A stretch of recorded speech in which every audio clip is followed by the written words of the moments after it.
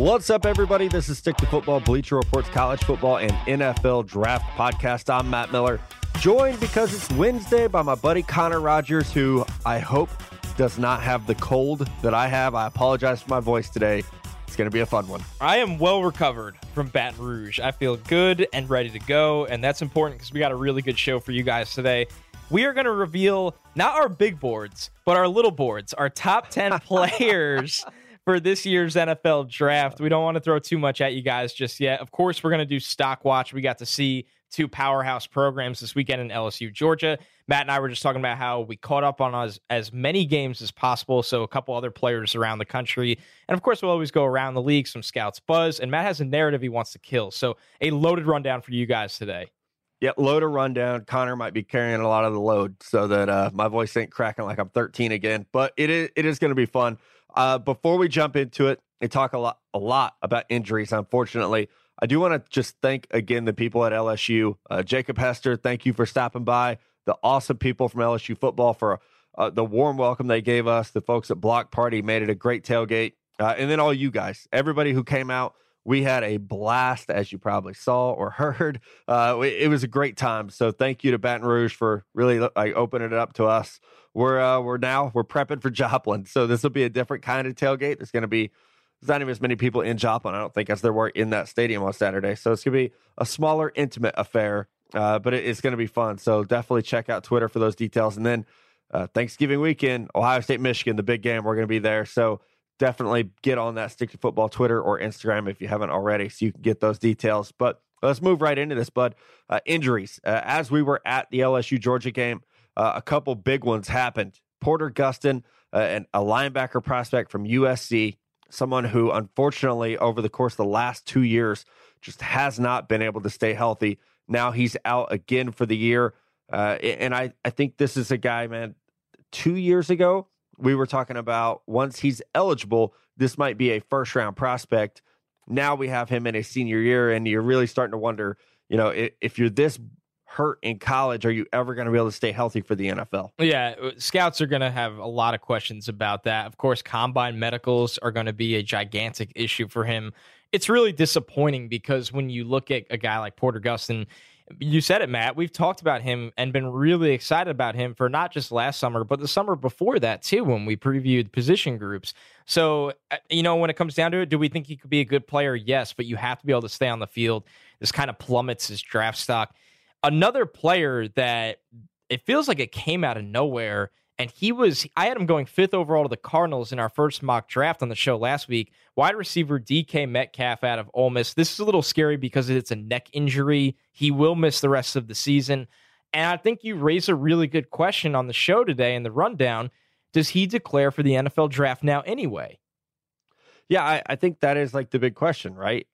What do you do? And it's really kind of unprecedented. We've, to see a guy with a neck injury. I mean, we saw Mike Williams at Clemson a couple years ago. Unfortunately, first game, he runs into the goalpost, fractures his neck. And it's like, okay, well, what do you do?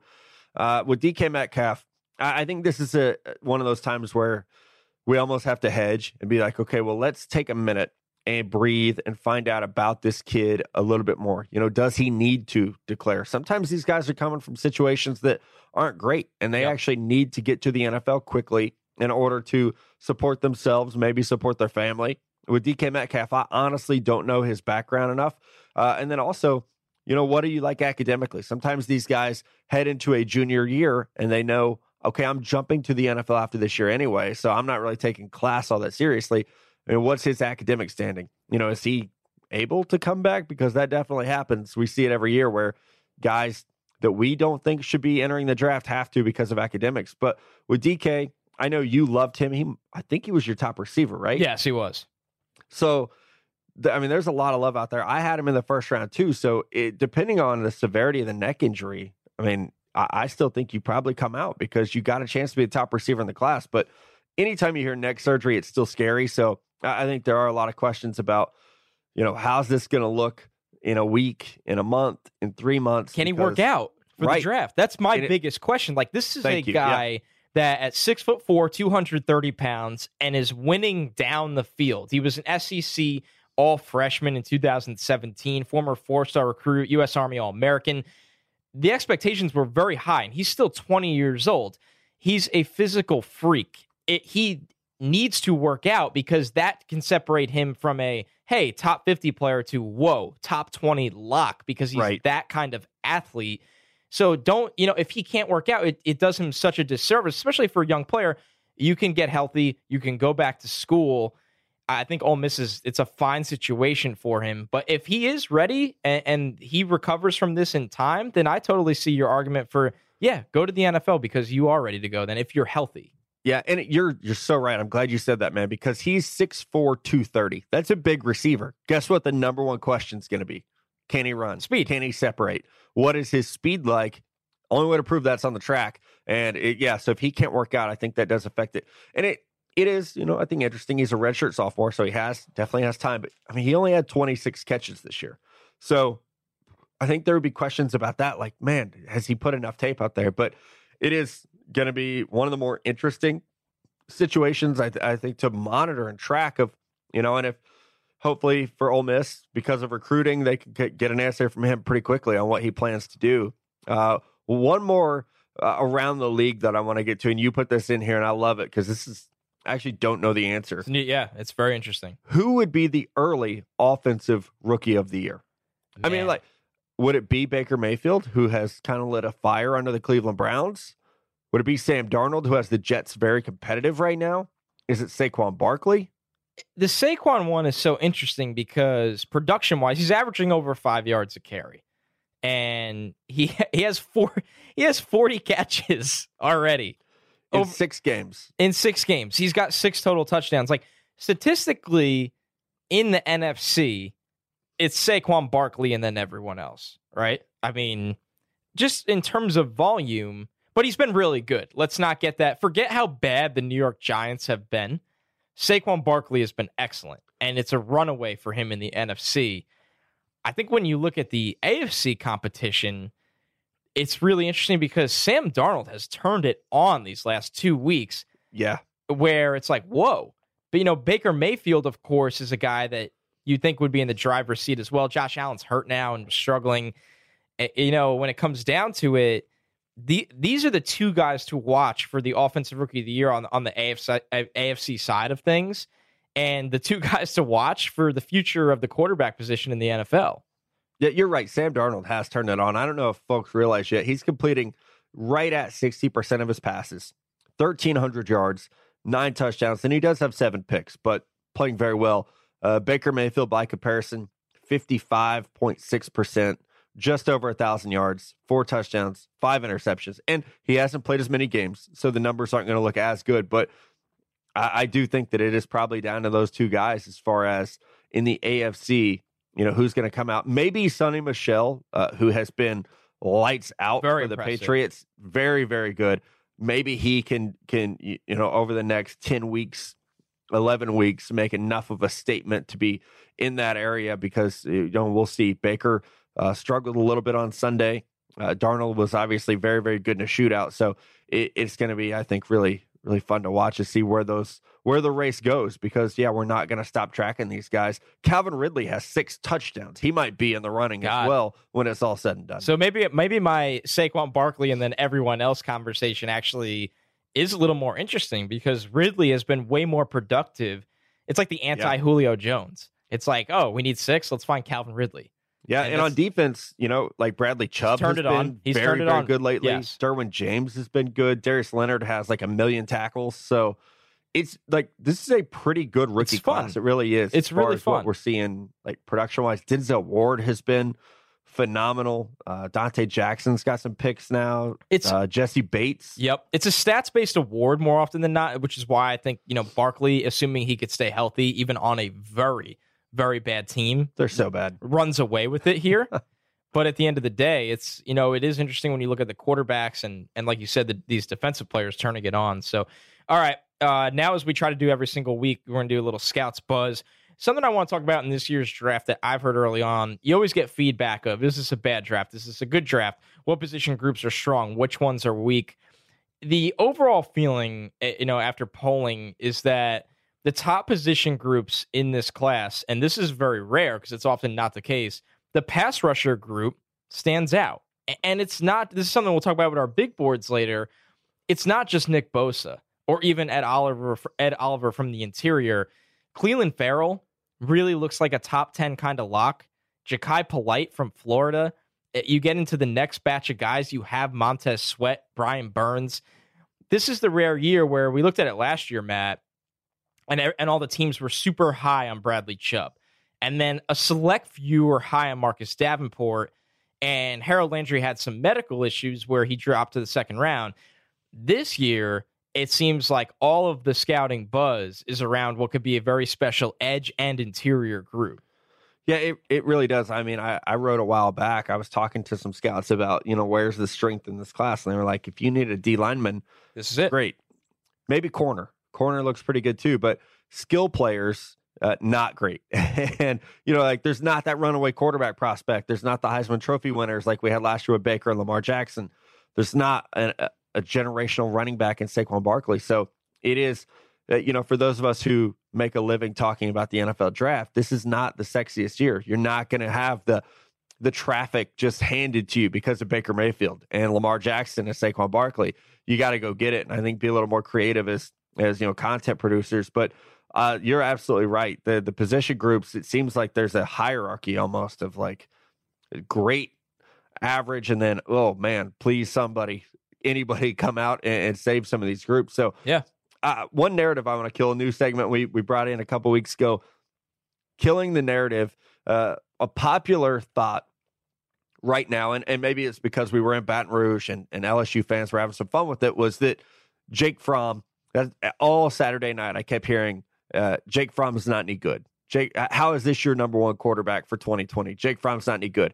And something that we see far too often is people have a recency bias, or you just can't shake a bad game.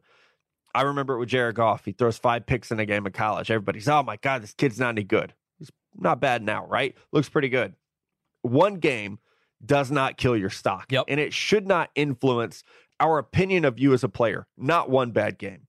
If you have 5 bad games out of 16, okay, that's a little different.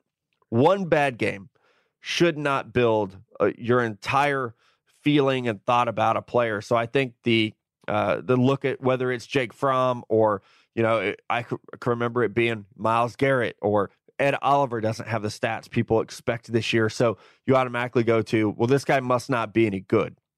All the draft guys have to be wrong about this. When I think the truth of the matter is you really have to wait. And there's a reason why we evaluate not only one season, but sometimes multiple seasons, because you can't get caught up on just one game. I completely agree, and I'm glad you brought this up because I have the perfect scouting example for myself. Patrick Mahomes versus Iowa State. I looked at that game against what I think is one of the most underrated coaching staffs in all of college football, with Matt Campbell, the head coach of Iowa State, his defensive coordinator, John Haycock. Mahomes went 18 of 36 for 219 yards with 2 picks against Iowa State. And I looked at that game and I said, man, I get why people see that Patrick Mahomes can be an absolute superstar, but this was the sample against what I would consider not a pro defense, but a very well-coached defense where it'll only get harder than this at the NFL. I have some questions and concerns, and I can't put Mahomes as the best quarterback in this class and use that game as such a large sample size. And like you said, that's a mistake.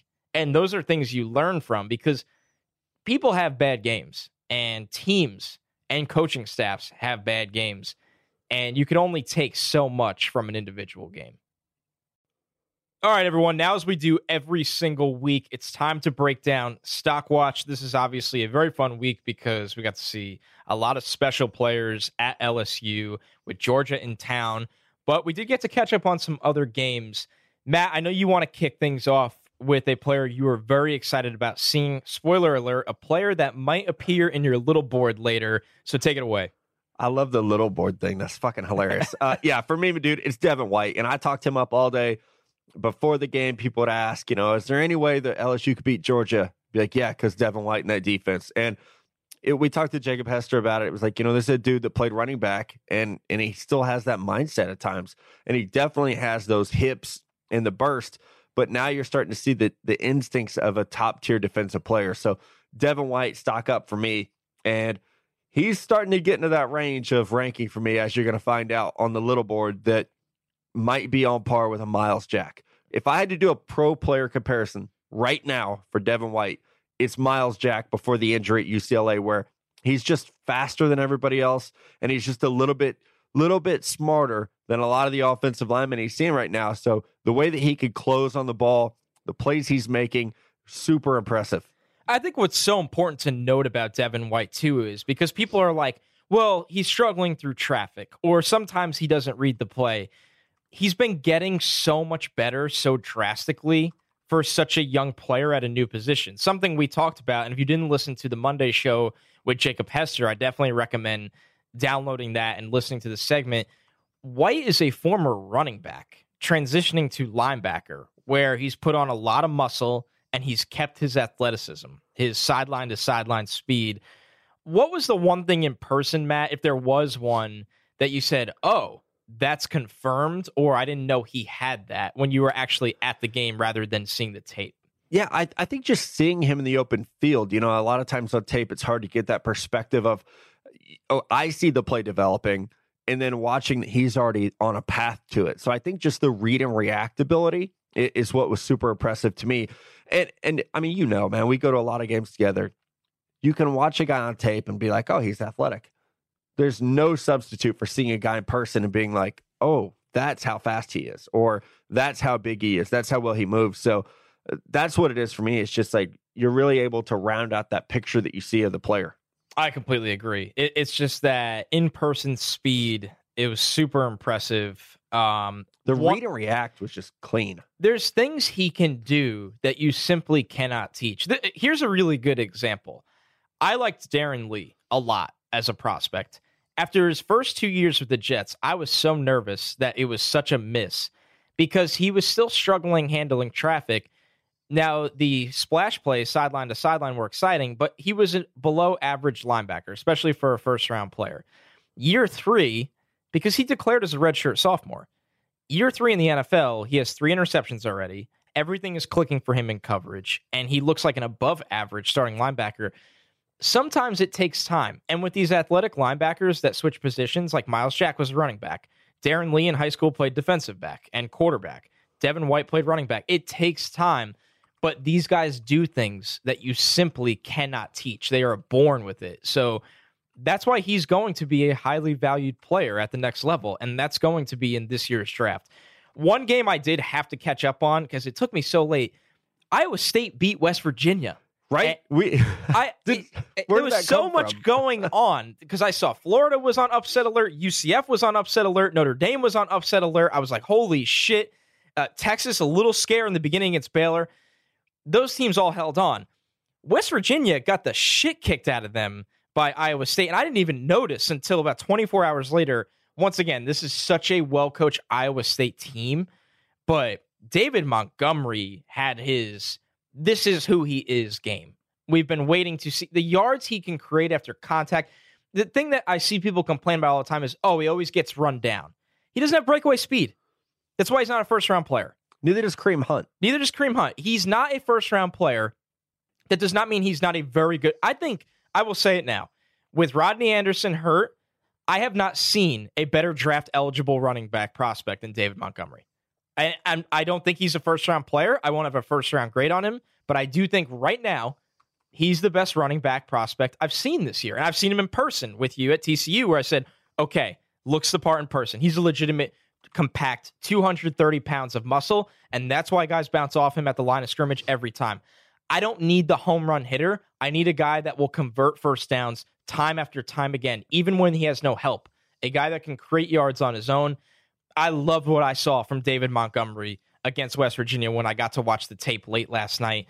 And I think, man, come out of school, he should be a top 50 pick. I think it's as simple as that. In a weak running back class, teams will need starting running backs, and this is the guy. It's funny. It's a circle, right? He was our top running back over the summer. He had came a out a little down slow. Week. Yeah, I said it. I was like, what? Yeah. It's crazy, man. Back on top. All right, stock down for me. I'm not going to be nice this week. I've been way too nice in previous shows. 3 straight losses for Mizzou. 3 straight games with an interception for Drew Lock. I called my shot Thursday night when we were recording this that he would throw 2 picks. Yep, you did. He threw 2 picks, looked awful. This is a guy who in the last 3 games has not completed 50% of his passes. He completed exactly 50% against Alabama, 48 against Georgia, 47 against South Carolina, 50 against Alabama. That ain't getting it done, buddy. And I don't want to hear the argument that he doesn't have talent. He has talent. We've broken it down. He has a running back who will play in the NFL. He has a tight end that'll probably be a top round 2 pick. He has a wide receiver that's going to be a mid-round pick. He has talent. Drew Lock doesn't have accuracy. That's why we're seeing him struggle. I just don't see it, man. Stock way down. Look, the round 1 talk is done for me. Man, I'll tell you what. If I was putting a grade on him today, he'll go on day 2 because that's just how the quarterback situation works in the NFL. He's a day 3 player grade-wise. Day 3. Like, he's not that different than A.J. McCarron to me. He has a stronger arm, but in terms of right. In terms of like decision making and the flawed mechanical issues, I don't see it. I never have seen it. Yeah, no thanks. Yeah, no, I'm glad you said it. On a lighter note, stock up Preston Williams. This is someone who has not really gotten any love I've seen so far. He's quietly been really, really good for Colorado State. I think the reason a lot of people forgot about him is he was at Tennessee, transferred. He had to sit last year. Yeah. 6'4", 210 pounds, just a go-to target in this Colorado State offense. You look at him, he's gone over 100 yards in 3 of their games already. And this isn't some electric passing offense when it comes down to it. You know, he's played well against good teams, even against Florida when they got blown out. 9 catches, 106 yards. Against New Mexico this weekend, a win, 9 catches, 93 yards, and a touchdown. He's the go-to target in that offense. I'm kind of starting to lean with you. I thought this was a really good wide receiver class at first. With Metcalf being out for the year, that changes things a lot. I've really cooled on N'Keal Harry a lot because of speed. I'm excited about Preston Williams. I think we're looking for an under-the-radar receiver, and this looks like the guy to me as I continue to catch up on his tape in what's been an impact year 1 at Colorado State. Yeah, I remember Mello actually talking about him or telling me about him over the summer. I was like, hey, there's this transfer from Tennessee that you need to check out. And I was like, oh, okay. Yeah. And he's good. Yeah, like you said, he's really taken off. I've only watched, I think, like maybe 1.5 games. And I think I watched the Colorado game where he wasn't at his best. But I know against Arkansas, he absolutely went off. So I'm excited to dig in on him more. I'm glad that you're ahead of the curve, but he is a true junior, or no, I guess he would be a redshirt junior, but definitely like the size that he brings and what we've seen statistically, because if there is a strength in this receiver class, it's the small guys. It's like Deebo Samuel and Marquise Brown. It's not the 6'4", unless Colin Johnson from Texas declares, then Harmon. Right. If Kelvin Harmon declares, then we have some bigger guys. That out. Yeah. It's all right. It happens, man. There's a lot of names floating around in the old noggin. All right. Last stock up for me, and it's LSU. We talked all week about, we're so bummed they lost to Florida. This game isn't going to be any good. It was supposed to be 2 versus 5.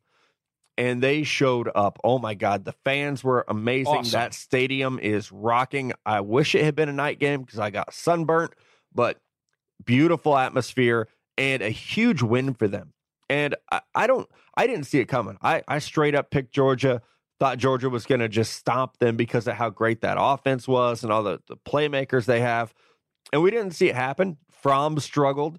Greedy Williams, Devin White, and Grant Delpit showed why they're 3 of the best defenders in college football. But congrats to Coach O. Stock way the hell up on LSU. Man, what a program. What a place. A special shout out to everybody that stopped by the tailgate. Baton Rouge is a special place. I'll say it's as simple as that. For football, just the people that are there. I mean, we got fed at multiple tailgates. It was just, I think our buddy Philip Renfro brought us to his tailgate. Oh, yeah. And the amount of food we had, it was awesome. 10 out of 10 would do again. Yeah, and he got a free ticket to the game out of that. Yes, he did. I sat with him, and my goodness, the battle between LSU and Georgia fans. If you didn't see it, scroll down my Twitter timeline and just watch the video. of the Georgia fan and the AJ Green. Enjoy it while it lasts. Enjoy it while it lasts. That's oh my cute. God. Enjoy it while it lasts. Well, guess what, LSU fans? You get to enjoy it for as long as you want because that win was awesome. All right. 2 more stock ups real quick. I thought Elijah Holyfield, not a good day for Georgia. Nothing really impressed me about them. I thought Baker was okay. Jake Fromm was a huge letdown for me. Elijah Holyfield looked really good, though, in the backfield for them. And our last stock up, because everyone's been overthinking him. Everyone's been screaming, why doesn't he make plays? Fuck you to all those people. Ed Oliver, 2 sacks, a forced fumble, 6 tackles in a 42-20 win over East Carolina. Ed Oliver, we're going to talk about him in a minute. Guy's pretty good. Not bad. Not a bad football player who I'm glad that you're... I feel like every other week, one of the 3 of us that host this show will be like, hey, don't panic. Ed Oliver's still really, really good, not only as a college player, but as a draft prospect. So God bless you for doing the Lord's work and keeping him up there. All right, we are back like the Texas Longhorns, and it's little board time. Like Michigan? Like Michigan. Oh, like Notre Dame. Yeah, woo! I can't wait to do the postseason show where I want to find a way to like get the clips of all the dumb shit we said. Yeah. And we'll just like boom roast ourselves of like, oh, hey, remember when Melo didn't rank Notre Dame in his top 25? Or like, remember when I shit all over Michigan? Or all the things we've been wrong about. We just need to, that would be fun. Let's just have a. I'm down. We could go back to back of me saying David Montgomery stock down and then stock up. Virginia Tech's gonna make the playoffs. Oh my God, that's my best moment of the year.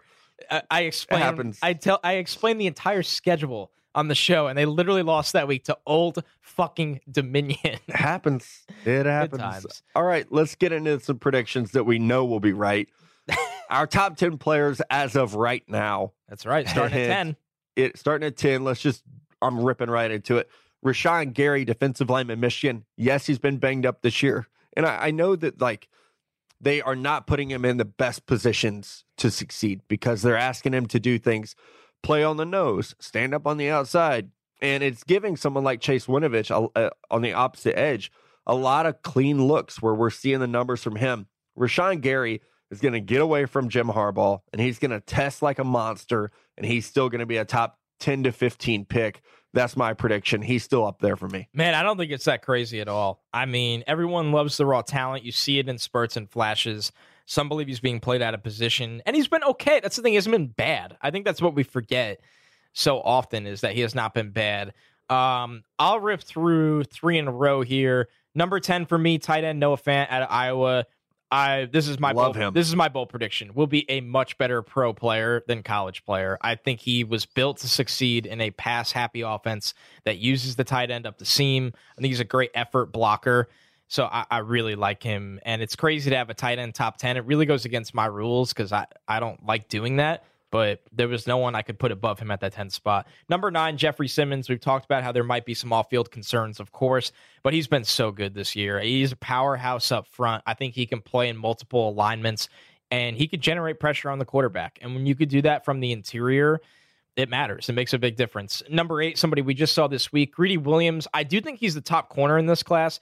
I do want to make it clear with people, I don't think he's a Denzel Ward, Jalen Ramsey, Patrick Peterson type prospect. He's not that guy, but he's a very, very reliable, long, physical cornerback that will probably be an impact player as a rookie right away. I have some questions about the deep speed, turning, and running, but overall, he is as advertised, and he's just a really, really rock-solid defensive back. Yeah, and I'll rip through a couple here because I've got some D-backs to get to as well. Number 9 for me is Raekwon Davis. I still love, I know his numbers haven't been as good this year. I think when we talk about guys as pro prospects, though, to be 6'7", 315 and be able to move like he does, you could play him all over the defensive line, and Alabama does that. So Raekwon Davis isn't 9 for me. And then the corner I wanted to get to, Trayvon Mullen at Clemson, has the size. He's 6'1", about $195, length, speed. I think he's a high 4.3 guy. Lamar Jackson's cousin. Exactly. So some athletic bloodlines here. Watch Clemson play this year. On defense, Trayvon Mullen is the dude for them. So he's number 8 for me. And I would not be surprised, just based on scheme preference, when we get down to it, if there are teams that like him more than Greedy Williams, I could definitely see him being again, maybe a top 10 type pick. I'm definitely going to have him ranked in the top 10 throughout, unless there's something that pops up that we don't know about. So huge fan of Trayvon Mullen, who just continues to rise every time I make a new big board. Yeah, I think his name is really picking up steam. And you make a great point, Matt. Like the eye test at what you want from an NFL cornerback nowadays, the length, the speed, the height, the frame, he's got it all. So, all right, number 7 through 5 here. Ja'Kai Polite at number 7, an absolute pass rush. That's your dude. Demon off the edge for Florida. I really do like him. I'm excited about him. It's crazy that he's actually my 3rd ranked edge rusher and is in my top 10. That shows you how good this pass rush class is. Number 6, Quinnen Williams on Alabama. Man, I love Raekwon Davis, and I was glad you got him into the top 10. Wouldn't be surprised if he finishes in my top 10. I haven't seen anyone block Quinnen Williams near him yet either. So Alabama, shocking, Alabama's defensive front has top talent in this year's NFL draft. Sticking with the Tide here, number 5, Deontay Thompson. Man, I don't want to get crazy here, but you talk about single high safety range. This is the best. This is the best range I think I've seen since Earl Thomas. And Malik Hooker had the range, but he was used differently. I don't know. I mean, I'm not saying Thompson's going to finish in the top 5, but if you go by just what I've seen this season, the way he can take away the football and his ability to come up and play the run when they ask him to, I've been blown away. I think he's the best safety in this class. I love the Quinnen Williams up there. Isaiah Buggs is also a very good D lineman for Alabama. All 3 of their guys are first-round picks. It is unreal. Williams is the only reason he's not on my board. He's a redshirt sophomore, and I just haven't seen enough. It's the only the play I have seen. He is unstoppable. So good for you to have him up there. 7 for me, Justin Herbert, quarterback, Oregon. Probably based a little bit on positional value here. I do still like Herbert. I think he's very accurate. He's a good athlete. There's a lot to build on there. We still don't know, if you listen to the Monday morning show, we still don't know if he's going to declare or not. If he does, he'll be the number 1 quarterback in this class for me. Number 6, Greedy Williams. Nothing I saw on Saturday changes my mind about this dude. He is a lockdown corner, has size, has length, has speed, just a special player out on the boundary. And then my number 5, same as your number 5, Deontay Thompson. I'm not ready to go Earl Thomas, but I see where you're coming from, man. He has range for days and has really allowed Nick Saban to run a different kind of defense this year because of everything he does over the top as a true center fielder. They're able to pressure underneath, able to walk guys up and put him out there on an island where he can just flow to the ball. It is really special to see what he's doing as a free safety for Alabama. Do you have any early NFL fits for a guy like Thompson right now, Matt, where more so than ever, because with the way the league's designed with penalties and all that, yardage is given up like nothing nowadays, where takeaways matter so much. Where would you like to see Thompson?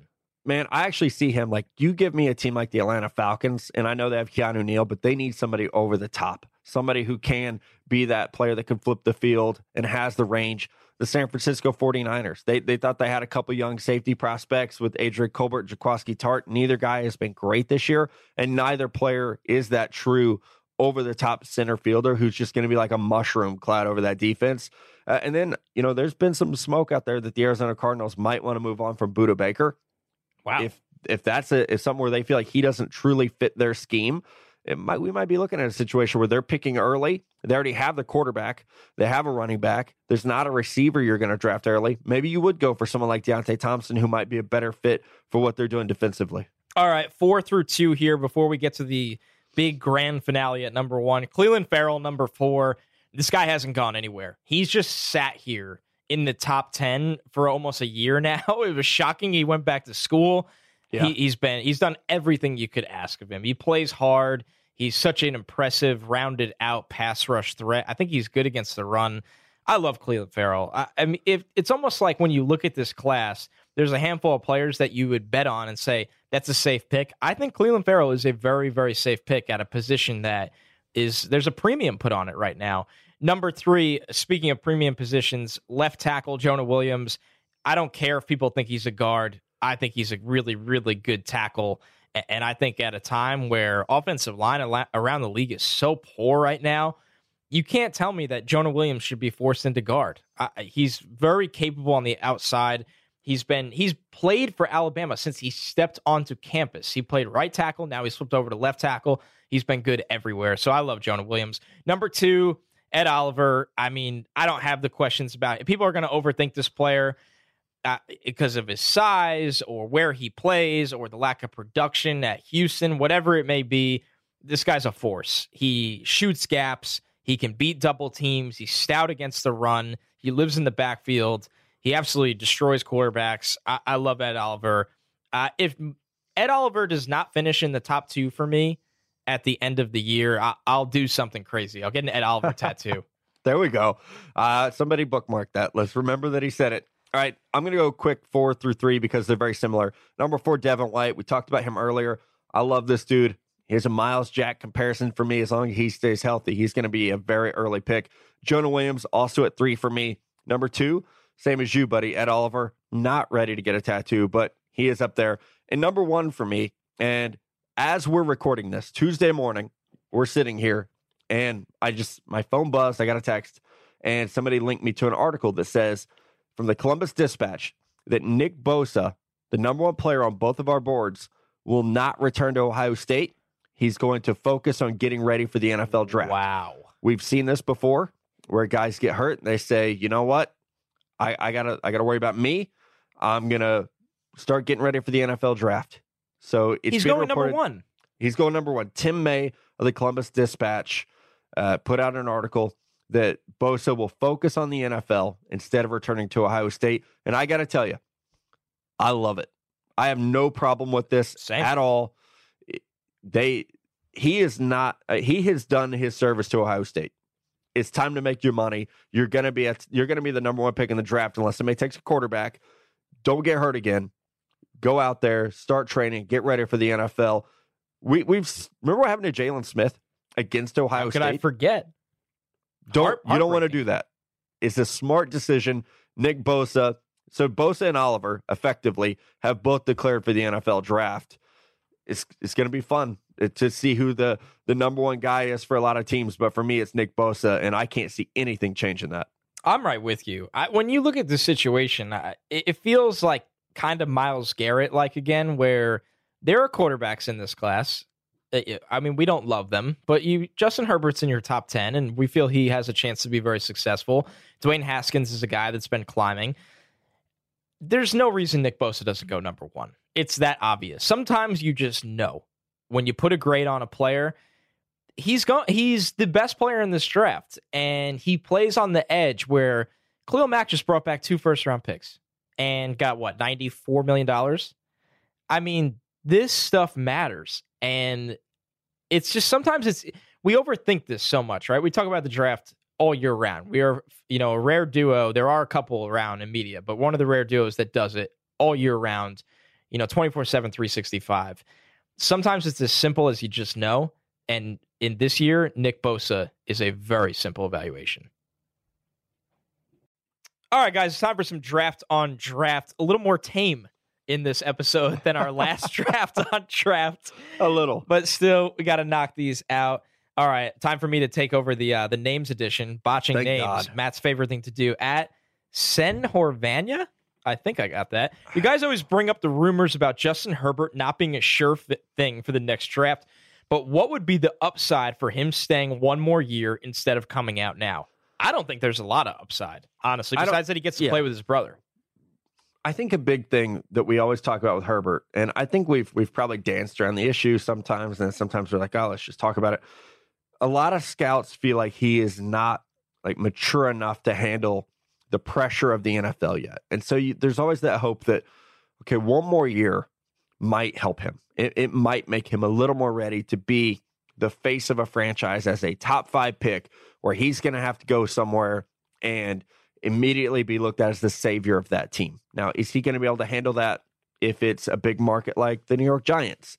Versus, is he going to be able to handle it if it's maybe it's a smaller market like Denver? Tampa. If they decide that, Tampa. Yeah. So I think that is probably the biggest question mark right now with Herbert, other than, he wants maybe a chance to play with his brother. He's a biology major. I think he's close to graduating. So you got a couple things that maybe would bring him back. But, man, I'll say this. I've been doing this job a long time, and it's rare for a guy to be looked at as a potential top 10 pick, and he decides to go back to school. That just doesn't happen very often. Exactly. It would be shocking to me if he does go back, but everyone around that's been through Oregon will tell you that they think he's coming back. So it's something to keep an eye on. and he's played very well recently. And the Giants, it's pretty obvious they're going to be looking for a quarterback. I think they've sent scouts to see him 6 times this year now. Wow. Which, I mean, we don't really put a ton of stock into scouting visits. That's a lot. That's something to note. So, all right, at The Real Forno, I have a draft-on-draft question for you. Well, we have an answer for you. All the talk is currently about Ja'Kai Polite. Hell yeah, it is. But what are your thoughts on C.C. Jefferson's pro prospects, and where is he best suited for your starter that can play all over the line and can stand up if needed?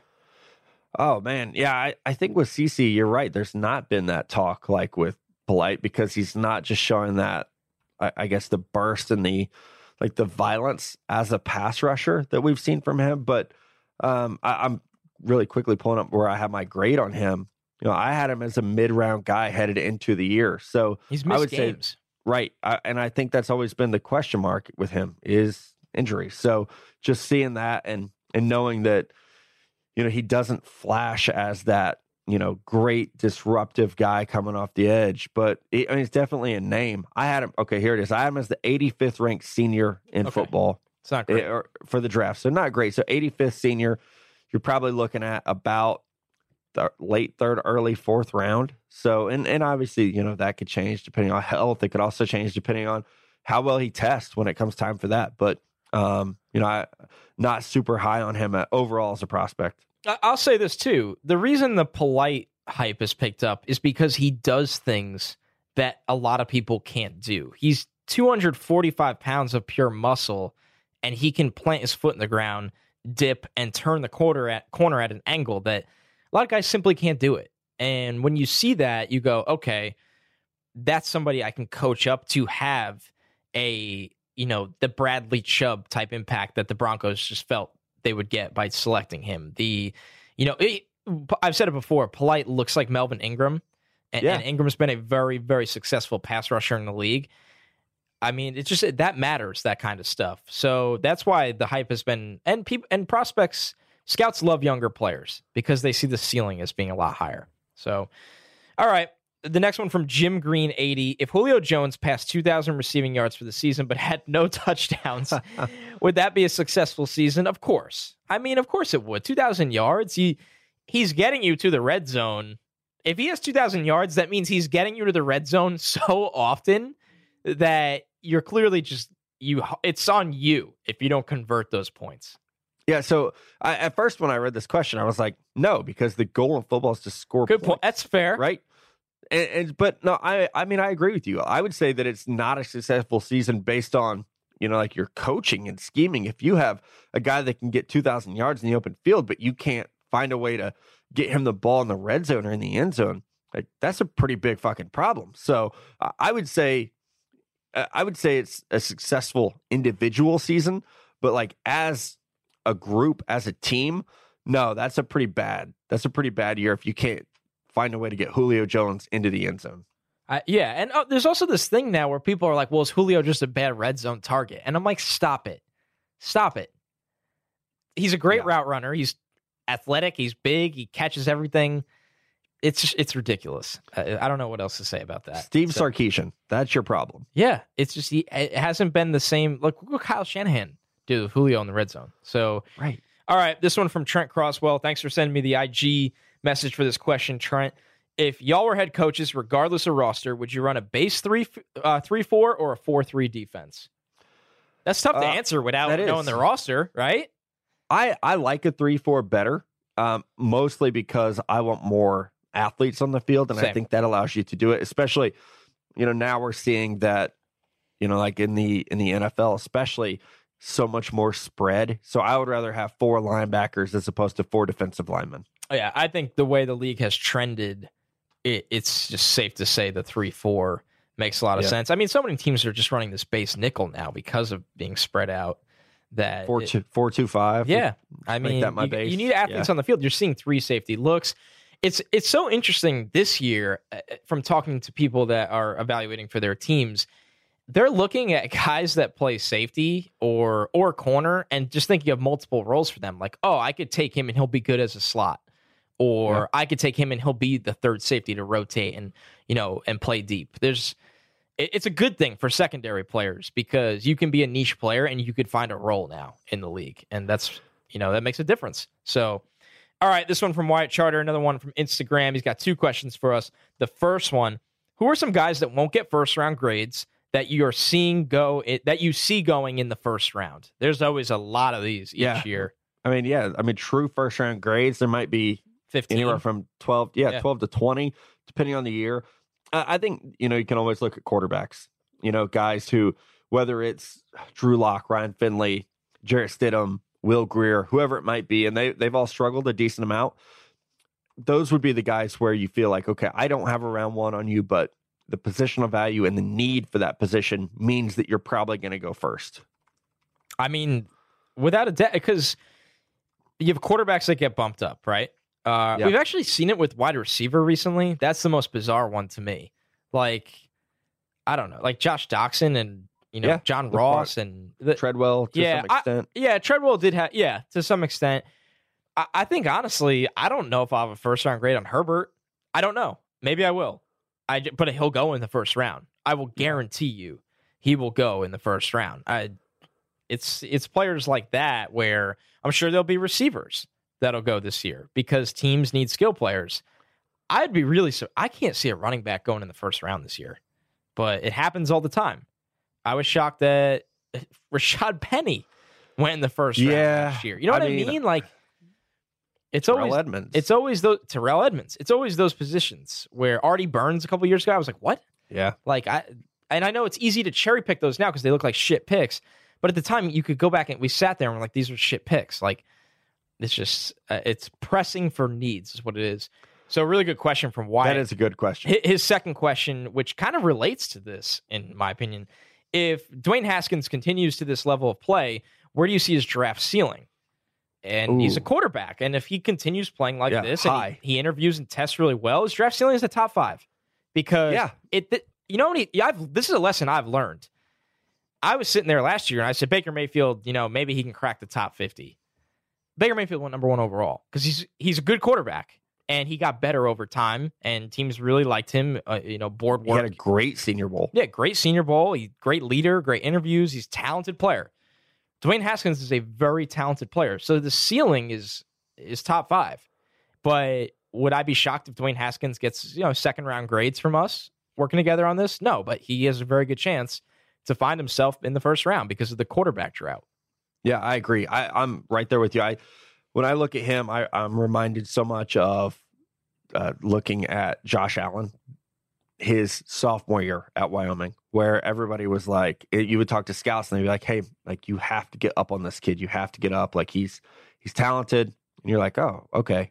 And you start to look into it and it's like, yeah, okay, well, he could go top 5. And a lot of people got mad at me when I reported that back in 2016 that Josh Allen could go top 5 if he came out. Now, ultimately, he decided to go back to school. But, man, that's not comparing them at players at all, but just because of like you said, the need at the position, the lack of viable quarterbacks out there, maybe other than Justin Herbert, makes me think if he takes care of business, then we could definitely see him end up being a top 5 pick, even if we don't think that he's a top 5 player necessarily. Man, you nailed it. There's nothing left to say. All right, buddy. That's our show, man. A fun one. Thank you for carrying the load as we let my voice rest. Hopefully by Friday morning, it'll be back and ready to go. And Mello and I can, we didn't sing Country Roads on the Friday morning show. And I told him on the way to Baton Rouge, just like, oh, man, we didn't sing Country Roads. I bet West Virginia loses this week. And we wanted them to win because we wanted the Texas-West Virginia showdown to be a good one. So, our bad, guys. Well, Mountaineers, y'all better win this one now. I mean, when it comes down to it. So yeah, it's gonna be interesting. Texas for sure. Back, baby. We're so back. is LSU. Woo, man. My God, yes, they are. And we will be back Friday morning. A fun show from Mello and I. We're gonna update those picks and previews. We're gonna look at all the news that is happening. We'll probably have more of an idea of what Nick Bosa is doing, what DK Metcalf's status will be. Going to be a fun one on Friday morning. If you haven't already, make sure you subscribe. Apple Podcasts, Spotify, Stitcher, wherever you get your podcast. You can find Stick to Football. For Connor, I'm Matt. We'll talk to you guys soon.